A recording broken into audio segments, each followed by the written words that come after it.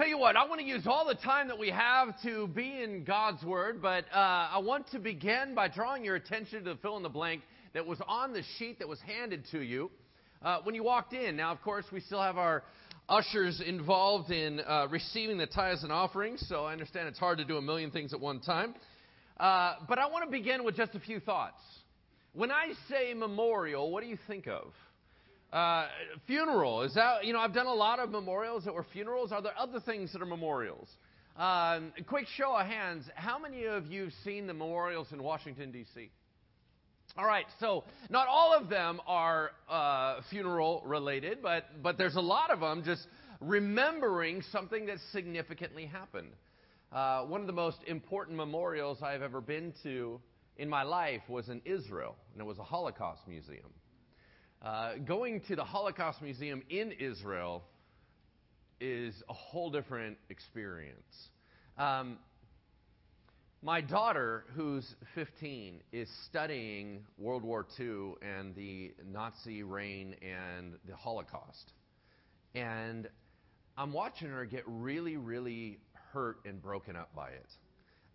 As a dad, I want to gather around her and say, it's okay. But what's the problem with that? It's not okay. And so I'm torn because what occurred needs to be remembered or else we're going to do it again. And as painful as it is, we need to walk through that. And unfortunately, all that created it is not gone. We just did recently the walk for the dream, MLK. It's not done. And it looks like we're looking back to something of the past. And in some of our little bubbles, it feels like that was the past. But it's not. We're still walking through it. We're still trying to fix stuff. And I guess my whole point in saying there are some things that need to be remembered, right? And that's the fill in the blank on the sheet in front of you. Some memories are meant to be relived. Some memories are meant to be relived. And the most important memory that influences all those other memorials is the cross. We cannot forget the cross. It's why we, here at Bridgeway, every full weekend of the month, we do communion. Why? Is it because we long for tasteless cracker? Right? Or the small ant-sized amount of drink? Yeah, no, it's not. It's because why? It's because we got to remember the cross. And one of the most common words used in the book of Deuteronomy in the Old Testament was remember. Just remember that I'm your God. Remember that I am good. Remember that I'm for you. And remember that you are my people. I want you to remember that if I have set people free in the past, I can set people free right now. I want you to remember that I'm the God of all creation. And I want you to remember that I'm the sustainer of life. I want you to remember, right? That's what God says. And the most critical act of His love demonstration is the cross. So as much as it's difficult to walk back through it, and we spent a number of weeks as a church talking about our greatest hero, the one that we love the most, hanging, being beaten, on trial, and that's not what we want to focus on, and yet we must, right? I mean, we want to jump automatically to the resurrection. We want to jump all the way to the open tomb, and I think that's where we find peace and comfort. But you don't have an open tomb if you don't have the cross. And so sometimes we just have to settle down, slow down into it, and say, God, thank you for the cross, right? I mean, that's what we must do. So the last time we were together, Jesus is hanging there, and after everything that occurred, He said, Father, into your hands I commit my spirit. And He said 3 words in English, 1 word in Greek. It is finished. And with that, His breath was gone, and He gave up His spirit. Nobody dies like that. What happened next? That's where our story begins today. We're going to combine Matthew, Mark, Luke, and John. We will go ahead and throw those up on the screen. It begins like this. And behold, seriously, check this out. Yeah, y'all know that? All right, all right. And behold, the curtain of the temple was torn in two from top to bottom. That could be the whole sermon right there. Now, it won't be because I have the gift of going long. But it could be. It could be. And if you're going to preach it, you can just preach that one line. In that one line, you will find out is the gospel. In that one line is the power of the cross. In that one line will lead you to either rededication or salvation, depending on where your heart's at. That one line, why? What does it mean? Well, we need a little background. Now, some of you know this. You grew up in church. Some of us are brand new to all this, and we don't understand at all why a curtain being torn is a big deal. In the Old Testament, God said to his people, I want to be with you. And because I'm always with you and you don't recognize it, you don't feel it, you don't know it, I want a physical representation on earth that says that I'm with you. So I want you to make kind of a mobile house of God. I want you to create what we call the tabernacle. And it was made out of curtains. So it could be broken down and moved and set back up and each and every time that they went to a new location. It was all made of curtains, but inside the little building, a curtain divided it. And it divided it from the holy place, where the priests would go consistently, to the Holy of Holies, where God was. Now, is God only contained in that little room? No, that was all symbolic. Inside that little room was the Ark of the Covenant. On top of it was two cherubim with their wings outstretched. And right in the middle of that, on the lid, God goes, if you want to look at a location to talk to me, look right on the lid. That's what I'm going to call the mercy seat. And I will be there with you. Now, nobody could go in there. Once we got it into being a temple and it was a fixed wall place, they kept one curtain. That one curtain divided. It was a thick curtain, but it was a curtain. It divided between the holiness of God and us. And the point was, you can't handle me. That was the whole point, right? You cannot handle the holiness, the righteousness of God. If God shows up in all of his glory, all the yuck in us will break apart. And it's just going to shatter us completely. We cannot be in the almighty presence of the Trinity. So we said, in protection of you, I'm going to put this curtain. In the whole idea that I don't hang out with sin, I'm going to put this curtain. And so we are in two different places and we are divided. Only one time a year did the Jewish high priest be able to go into that room. And only after all this ritual purification, the whole town got involved in it. And he's washing and he's washing again. And then he's washing again. And he's sprinkling blood. And he's doing all these different things. Only after all that does he get to go in one day. Because that's just too holy. That's where God is. But what happened when Jesus died? It was ripped. But it was ripped from the top to the bottom. That's God. And he goes, no more separation. No more you not with me. No more me not with you. Shh, tears it apart. I'm coming to you. And I want you to walk in and be with me. Because it is not because you're righteous, it's because my Son is righteous. It is not because you did everything right, it's that he did everything right. It is not because you are sinless. It is because he is sinless. And he has paid the price for you. And he has cleansed you fully and completely. You are now a saint. You are now holy in my sight. You are now purified. You are now cleansed. You are now forgiven. You are now poured over with grace.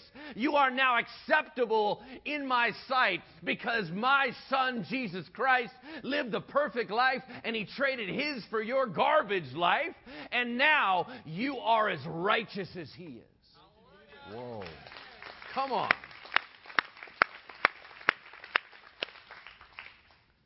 And God said all that with one tear. We're together now, and nothing will ever keep us apart. How incredible is that, right? That's one whole sermon. Let's close. No. What happened next? An earthquake. And the earth shook and the rocks were split. Are earthquakes important in the Bible? They actually are. A quick show of hands. How many of you have been in an earthquake? Okay, gotcha. Unsettling? Yeah. There's certain stuff that shouldn't move, right? And when it moves, no bueno. Okay? We don't want that. We don't want that. Here's what's ironic. I'm 44 years old, and I've never been in an earthquake. I've lived in California my entire life. Right? And I'm not saying I want to go in one. I'm just saying I've never felt one. So all the East Coast speed that's coming in going, man, everybody in California is an earthquake. I'm not. And I've been around for almost half a century. Right? But things aren't supposed to move like ground. Right? Ground's not supposed to roll. There's certain things that are not supposed to adjust. When they do, it's very unsettling. So why does God use an earthquake? He is explaining that He is more powerful than the immovable. When He walks in, you know how poetically the Bible talks about, and the mountains will tremble before Him? That's called an earthquake. That the mountains actually are like, He's here, right? All of creation begins to rattle because they're coming apart at the seams going, you don't understand who it is. I mean, when He comes in, when He speaks, and even the cherubim, even the angels in heaven, that there's times when John the Revelator would say, and I heard a sound like an earthquake, and it was just their voice. I mean, just a powerful explosion of the holiness and power of the heavens. It comes in. Many times God uses it for judgment. That when an earthquake hits, God's bringing in and bringing down the hammer, right? That's kind of what an earthquake is all about. All this starts to erupt after Jesus dies. Because big things are happening. And then this happened. The tombs also were opened. Okay? Makes sense. If a lot of their tombs are made out of rock and you have an earthquake, it's going to wreck stuff, right? So tombs are going to open. That's really natural. And right at the rim of the Mount of Olives in Israel, even today, if you look at any pictures of Jerusalem, look across the ravine from the city. And on the other hill is the Mount of Olives, where the Jews believe that the Messiah will come back. It is a massive cemetery. Why? Because they know that when the Messiah comes back, the dead will rise, and they want to get up first. So they pay big money to be buried right there so they can get up first. Now, when you have that many cemeteries and bone boxes and all these different things all made out of rock and an earthquake hits, what's going to happen? A bunch of them are going to topple, they're going to break open, stuff like that. That's all very natural. What happens next is not. And many bodies of the saints who had fallen asleep were raised. And coming out of the tombs after His resurrection, which is weird. The earthquake was on Friday. They didn't come into the city until, Sunday? What in the world were they doing? They're like checking their GPS. They're like, what? What's happening here? Can't get any cell coverage. I don't know what they're doing for that whole time, but they went into the holy city and appeared to many. That's creepy. Is it not? Knock at the door. George, what are you doing here? Well, I live here. Who's that guy? Well, that's my new husband, Bob. Oops. Right? I mean, how weird is that going to be? I thought you said he was dead. He was! Right? We're very sure of that. Right? This stuff really happened. This is not fable. It's not fairy tale. It's legit. This is history. And it came in and a bunch of people saw it as testimony. They could testify to that.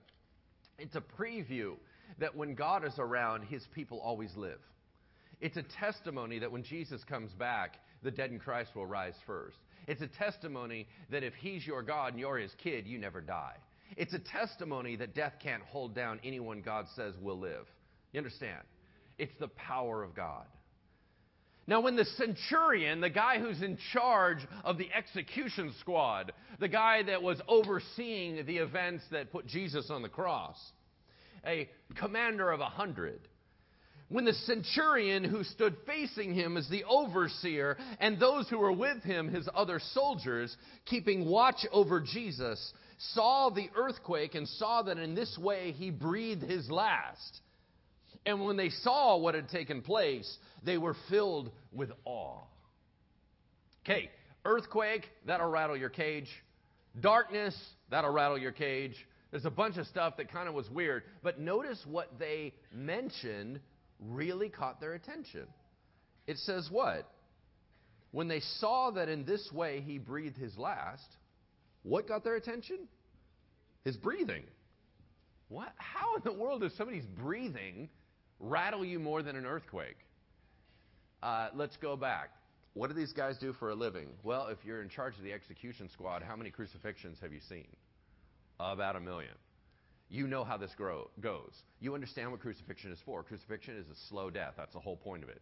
You're supposed to get weak, and you just die. You usually just run out of air. And so the whole point is that you die quietly. Now, you may scream and yell when you're up there on the cross at the beginning when you have energy, but eventually it takes too much energy. You just go quiet. Now, people can hang there for up to 4 days, maybe even 5 days, and you just slowly ebb away. No one ever dies from a crucifixion with drama. And what happens? This guy hangs on there as a tough man for 6 hours, gives up his breath, and he's gone. Okay, that's not normal. And they go, there's something different about him. I don't know who he is, but I know in that whole debate, I want to be on his side. That's what I do know, because that's not normal. All right? So, the centurion, it says, and he praised God, saying, certainly this man was innocent.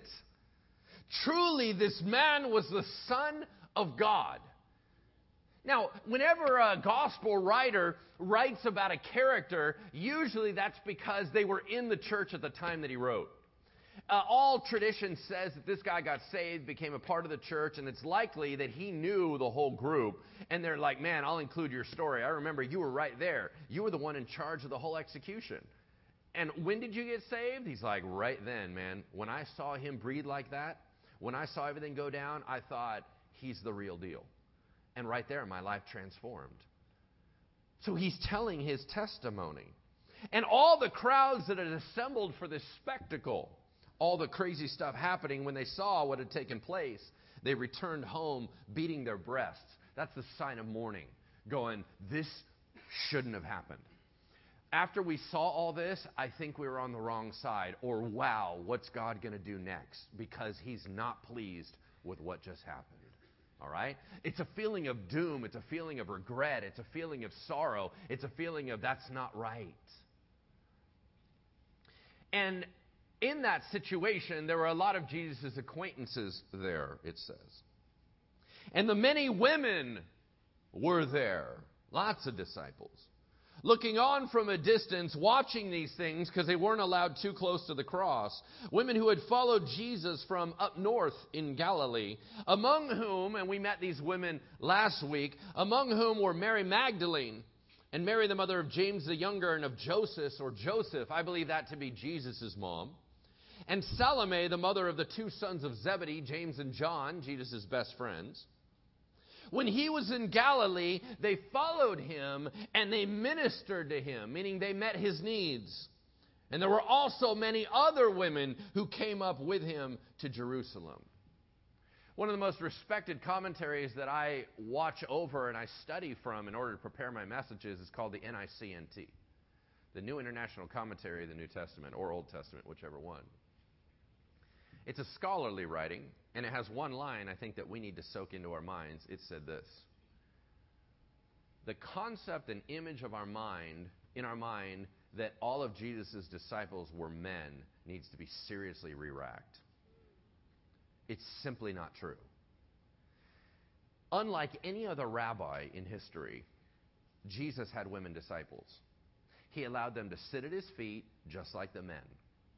He allowed them to minister to his needs just like the men. He allowed them to follow him just like the men. He allowed them to minister just like the men. He ended up grabbing them, even though society said they were not reliable witnesses, he's going to allow women to be the first witnesses of the resurrection. He's going to allow women to be the witnesses of the cross. And you're going to keep seeing his inclusion of women. So, as much as the 12 apostles were men, the disciples were very much women as much as they were men. Amen. We need to understand that. That's powerful because Jesus was creating a whole revolution of who the family of God was. Very, very important. The other thing that I thought was interesting before I move on is that it said, and the women ministered to his needs. How cool would it be that your job is to bless Jesus when he's on earth? Here's a guy that's giving to everyone else.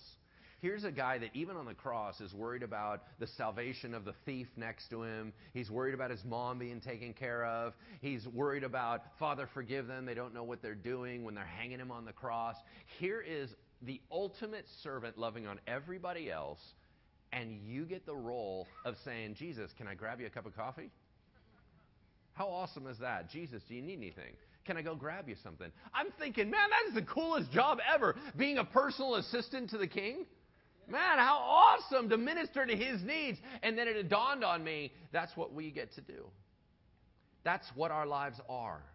Our lives are a living sacrifice that we might be able to serve him. We can never repay him. All we can do is minister to his needs. And what does he need? The one that has everything. He needs nothing but our obedience. He needs nothing other than our hearts. And so we only give him the one thing that he may not have, and that is our lives. Since it was the day of preparation, that is Friday, so you would get all ready, eat a meal on Thursday. Friday, you got to get ready for Sabbath. This is a special Sabbath because it's attached to Passover. It only happens once a year. That's a big deal. So everyone's going to lock down all of their society at 6 p.m. 6 p.m. is the cutoff time. Jesus died at 3 p.m. We only have a 3-hour window to get everything done. And a lot of other people were already prepping their stuff, but anyone that was involved in Jesus, they were waiting for that moment. He dies at 3 p.m., 3 hours to get ready for Sabbath, and they got to find how they're going to do something with his body. All right? Since it was the day of preparation, and so that the bodies would not remain on the cross on the Sabbath, for that Sabbath was a high day, a holy day, a special day. The Jews, the Jewish religious leaders, asked Pilate, the Roman governor, that their legs might be broken and that they might be taken away. Okay, a couple things you need to understand. What's going on here? Why do you want to break somebody's legs to hurry up and get to church? Because they can hang there for a really, really long time. But those guys hanging there are Jews. The guys hanging there need to get off the cross according to the Jewish regulations. Now, the Romans don't care about Jewish regulations, and they're in charge. So if they would have said no, they normally just let people hang there for days, and then ultimately, if they don't need the cross back, they'll just let you decompose on there, and then just knock you off and hang somebody else up there. The idea is that they just kind of let the dogs eat you or the birds, and they don't really care. That's the point of humiliation of crucifixion. You're not supposed to give them a burial. Now, every once in a while, if the family members would ask, they'll let you have them so you take out their trash. You understand what I'm saying? So in this situation, the Jews really wanted those bodies down because they don't want, according to their law, anyone hanging overnight. So they got to get them down quickly. What's the problem? The dudes are still alive. They're still out there going, I'm still alive, I'm kicking, right? They're just going for it. Well, how do you get them to hurry up? Because you're like, hurry up and die, man. Well, the way that it works in crucifixion is you're hanging on the cross and you have to push yourself up for air. You're pushing yourself up on the nail, right? Well, that hurts, but it's better than not breathing. So you push yourself up. What if you can't push yourself up? You die fast. You suffocate. That's the point. So they come in with a mallet, bam, smack, break both your legs. It's only going to be a matter of minutes. We'll just wait on this, right? And then they die.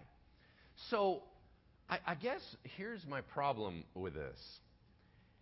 And this could be a whole other sermon, right? Which is, how many times has the church crushed someone for religious reasons without any understanding of what it costs? And it seems really weird. It's kind of like, hey, in order to honor God, I need to wreck you. Doesn't that sound weird? And yet we're doing it all the time. That's not right. So sure enough, it says this. So the soldiers came and broke the legs of the first, and then of the other who had been crucified with Jesus. But when they came to Jesus, they saw he was already dead, so they did not break his legs. This is very important. But one of the soldiers pierced his side with a spear, and at once there came out blood and water. He who saw it, that's John, has borne witness. His testimony is true, and he knows that he is telling the truth, that you may also believe. Why is this so important? Because it fulfilled scriptures, prophecies. For these things took place that the scripture might be fulfilled in Numbers 9:12. Not one of his bones will be broken. And again, another scripture in Zechariah 12:10. They will look on him whom they have pierced. Okay. Why are they poking him? What's the point? Why poke a dead guy? To make sure he's a dead guy. Right? Does that make sense? So they have a 6-foot spear. Now, here's what's interesting. The prophecy is not one of Jesus' bones can be broken.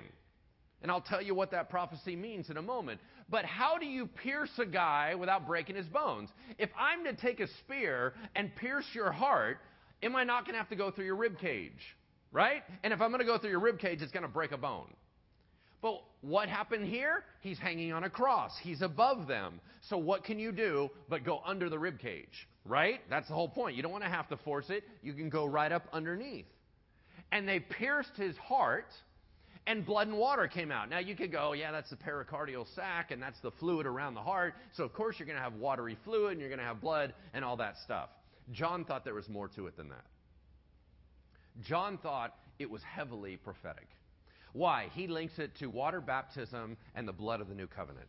He links it to communion and water baptism. He links it to two of the most important sacraments that the church has had throughout history. He links it and says, no, something else was going on here.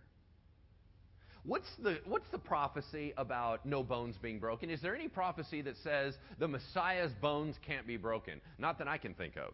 So where did he get that? What prophecy? What do you mean? And all the commentators and the scholars and even the Bible meant passages like Numbers 9:12. What's Numbers 9 talk about? It's a recipe. A recipe for what? The Passover meal. What is killed on a Passover meal? A lamb. What are you not supposed to do? Break any of its bones. Who is Jesus? The Lamb of God who takes away the sin of the world. He's the Passover lamb that dies for all of our sins. And so you prepare him just as you do a Passover lamb. Not one of his bones can be broken. Now, little pet peeve, and because I don't usually do the communion messages, I can mess with the guys that do. We always do communion messages, and I don't want you to be distracted by this, but I got a little pet peeve I got to share with you. Whenever somebody does a communion message and they say, this is Jesus' body broken for you, it agitates me. Because now what they mean is symbolically his body was shattered. And that's completely legit. So I'm not trying to get all Pharisee on everybody. What I'm saying is one of the important prophecies was that his bones weren't broken. So we need to be careful about talking about his bones being broken. Does that make sense?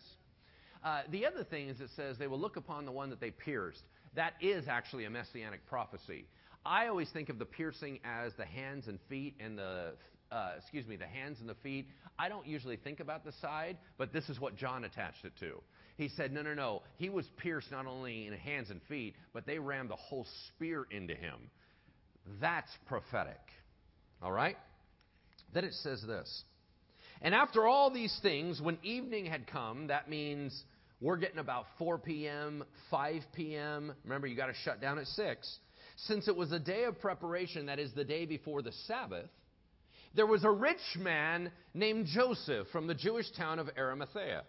He was a respected member of the Sanhedrin, the council that condemned Jesus. He was a Pharisee, a good and a righteous man who was also a disciple of Jesus, but secretly for fear of the other Jewish leaders, who he had not consented to their decision and action to condemn Christ, and he was also himself looking for the kingdom of God.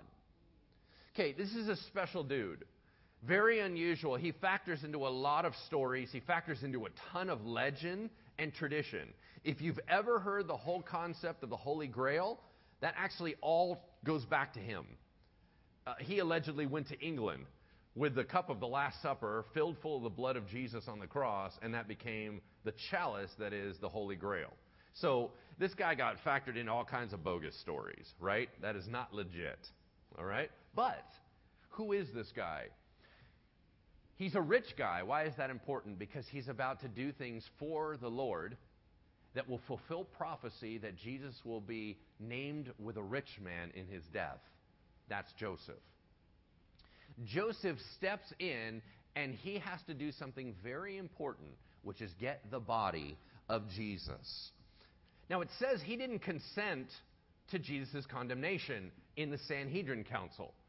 Why is that unusual? Because when you read that story, it says they all unanimously condemned him. So how does that work?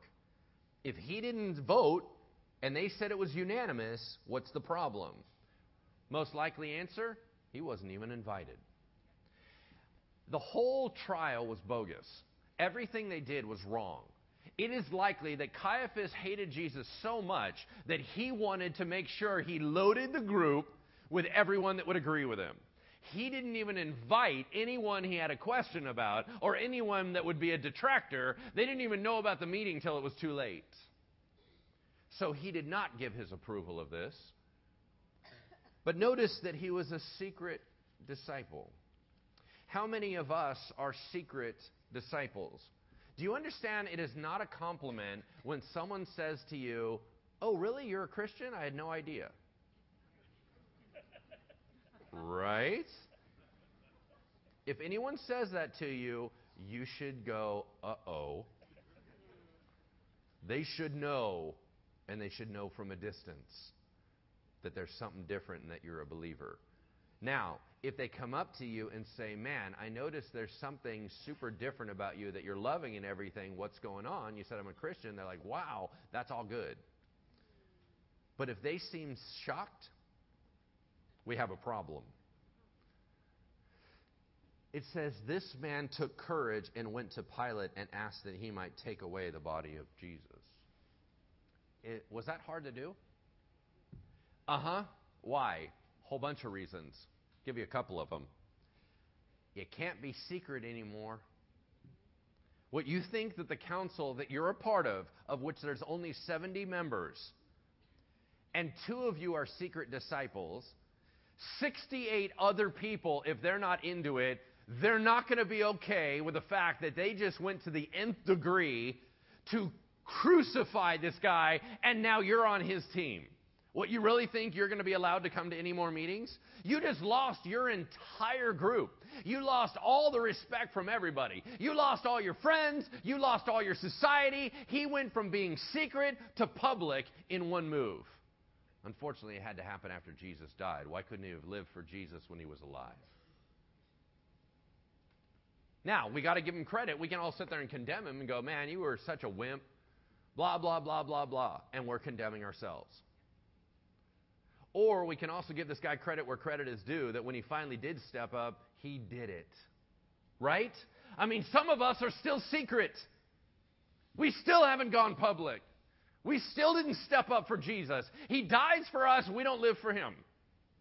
He lays his life down, we can't even stand up. Right? What's going on with that? Why are we all right with that? But he ends up going public. He knows it's going to cost him everything. Not only that, he has to go ask for it from who? Pilate. How does Pilate feel about the religious leaders? He hates them. They just bullied him into crucifying an innocent man. They just threatened his job, his family, his livelihood. They said, "If you don't crucify this man, we're going to go tell Rome on you and you're going to get busted." They just bullied their way in. Now one of their members, he doesn't know what's going on. One of their members comes back and says, "Hey, can I have the body, please? I need a favor." I don't want to give you a favor. I don't even like you people. I hated everything about that. He had to go suck it up and go talk to Pilate and ask for a favor. If Pilate doesn't say he can have the body, he can't have the body. Man, that's pretty nerve-wracking, right? He's putting everything on the line. This man took courage and went to Pilate and asked that he might take away the body of Jesus. Pilate was surprised to hear that he should have already died. Why? He's like, no. No, he ain't dead. I'll tell you this. That man that I questioned, he's tougher than all of us. That man, I mean, I've never seen resilience and tenacity like that guy. I have never seen strength like that. So do not tell me that guy died in, 6 hours? Guys like him, they last forever. No, he's not dead. Give me a break. You're just trying to get him off the cross. And summoning the centurion, his guy that he trusts, the execution leader, he asked him whether he was already dead. And when he learned from the centurion that he was dead, Pilate ordered it to be given to Joseph and granted the corpse. Wow. And Joseph bought a linen shroud. That's like a bed sheet. Nicodemus, wait, who? He just pops in the story. He's another guy that was on the council. He's another secret disciple. He's another Pharisee. He's another guy that should have been standing up for Jesus, but never did. He too got transformed by the death of Jesus and realized, I should have done more. So he turned it around as well. Nicodemus also, who earlier had come to Jesus by night, asking about salvation, came bringing a mixture of myrrh and aloes about 75 pounds in weight. Nobody has that but kings. So they're going to give him a king burial. That's pretty awesome. Then they took the body down, probably with their servants, because 2 guys couldn't do it. You need a whole crew. If you're going to do it right, that is. I mean, if you just throw it off, you can do that. But they wanted to do it in an honoring way. They took the body down, wrapped it in a clean linen shroud with the spices, as is the burial custom of the Jews. Okay, real quick. You're going to find out at the resurrection, there's strips of linen there. So was it a shroud or was it strips of linen? The answer is yes. What you do is you take the body down from the cross and you wash it completely. That's a cleansing thing. You then wrap it in a bed sheet. You wrap it in a shroud. You then put all over it good smellums. Right? You got to jam that thing with perfume and resin and aromatic herbs, and you're jamming it on there because you're about to lay them in a tomb that you go in and out of. Well, decomposition doesn't smell great. So they put in all this other stuff. So once the sheet is down, you lay all that stuff and stick it to the sheet, pack it on there, and then wrap him around like a mummy so all that stays in. Make sense? Now you're going to go, well, they mummified him. No, they didn't. Egyptians do mummification. That's the embalming process. You remove the organs when you do that. Nobody removed his organs. They just wrapped him up. So he may have looked mummified, but he wasn't mummified, all right? That's a cool word to say. He looked mummified, but he wasn't mummified. All right, here we go. I don't know why that was important to me. But now in the place where he was crucified, there was a garden. And in the garden, Joseph's own new tomb, which he had cut in stone rock, where no one had ever been laid. So because it was a Jewish day of preparation and that the Sabbath was beginning, they were running out of time. Since the tomb was close at hand, they laid Jesus there out of practicality and kindness. And they rolled a great stone against the entrance of the tomb, and they went away. The women who had come with him from Galilee, Mary Magdalene and the other Mary, the mother of Joseph, followed, and sitting opposite the tomb, saw how and where his body was laid. Then they returned, and they prepared spices and ointments, because they were going to come back the next day and do more work. But on the Sabbath, they rested according to the commandment. All right, let me tell you about the tomb. The tomb goes like this. Normal poor people, regular people, they don't get anything fancy. When you have a lot of dollars, you pay for a family tomb. A family tomb means that they will go into solid rock and excavate it out. Now, you got to remember, we're not dealing with bobcats and all these different things that we can cut and, they don't have any of those tools. This is hand cut. You got to cut inside solid rock rooms. So the way it would work is that you would walk in through a small doorway, and it opens up into a chamber.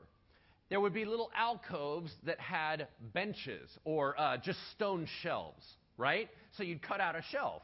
And you'd be able to go in, and these guys had to hurry. They would lay the body down on the shelf and get out. Because multiple people were used for that tomb. In other words, you had a place for mom, you had a place for dad, you had a place for sister, you had a place. But because everyone died at different times, they would wait for the bodies to decompose into bones. Then they'd either scoop them aside or they'd put them in a bone box called an ossuary. Set that aside, and now the bench is open for the next person. They lay the next person down. They decompose. Put it in a box. Stick it aside. Next person. That's how the tombs work. So all they had to do was walk in, lay Jesus down, and get out of there. Now, the door had to be openable, but solid. So they make big disc-shaped stone doors that they create a channel that it rolls in that is uphill and downhill.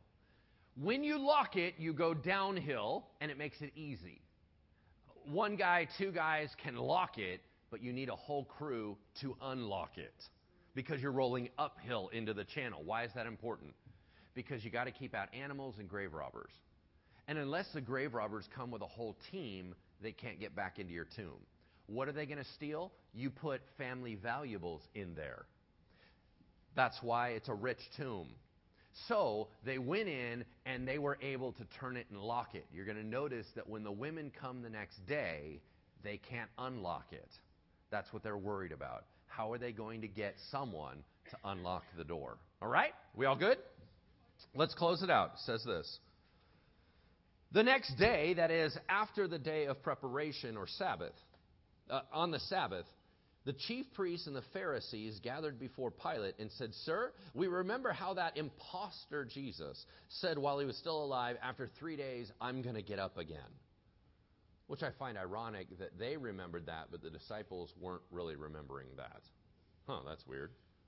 Therefore, order the tomb, they're telling Pilate, the governor, who hates their guts, order that the tomb be made secure until the third day, lest his disciples go and steal him away and tell the people, he's risen from the dead, and the last fraud will be worse than the first. Pilate said to them, you have temple guards. You have a group of soldiers. Why don't you go make it as secure as you can? So they went and made the tomb secure by sealing the stone and setting a guard. Okay. There's two important pieces on that. Number one, what day were they talking to Pilate? The Sabbath. How do the Jewish leaders feel about the Sabbath? What are you supposed to do on the Sabbath? Nothing. What are they doing? Work. Their hatred for Jesus made them violate one of the number one commandments of all Judaism. Don't mess with the Sabbath. They didn't even care. They were willing to violate God's heart to kill his son. Do you understand how messed up this is?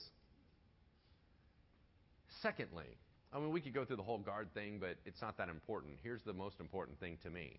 They think they can keep Jesus down. That's not going to work out real well.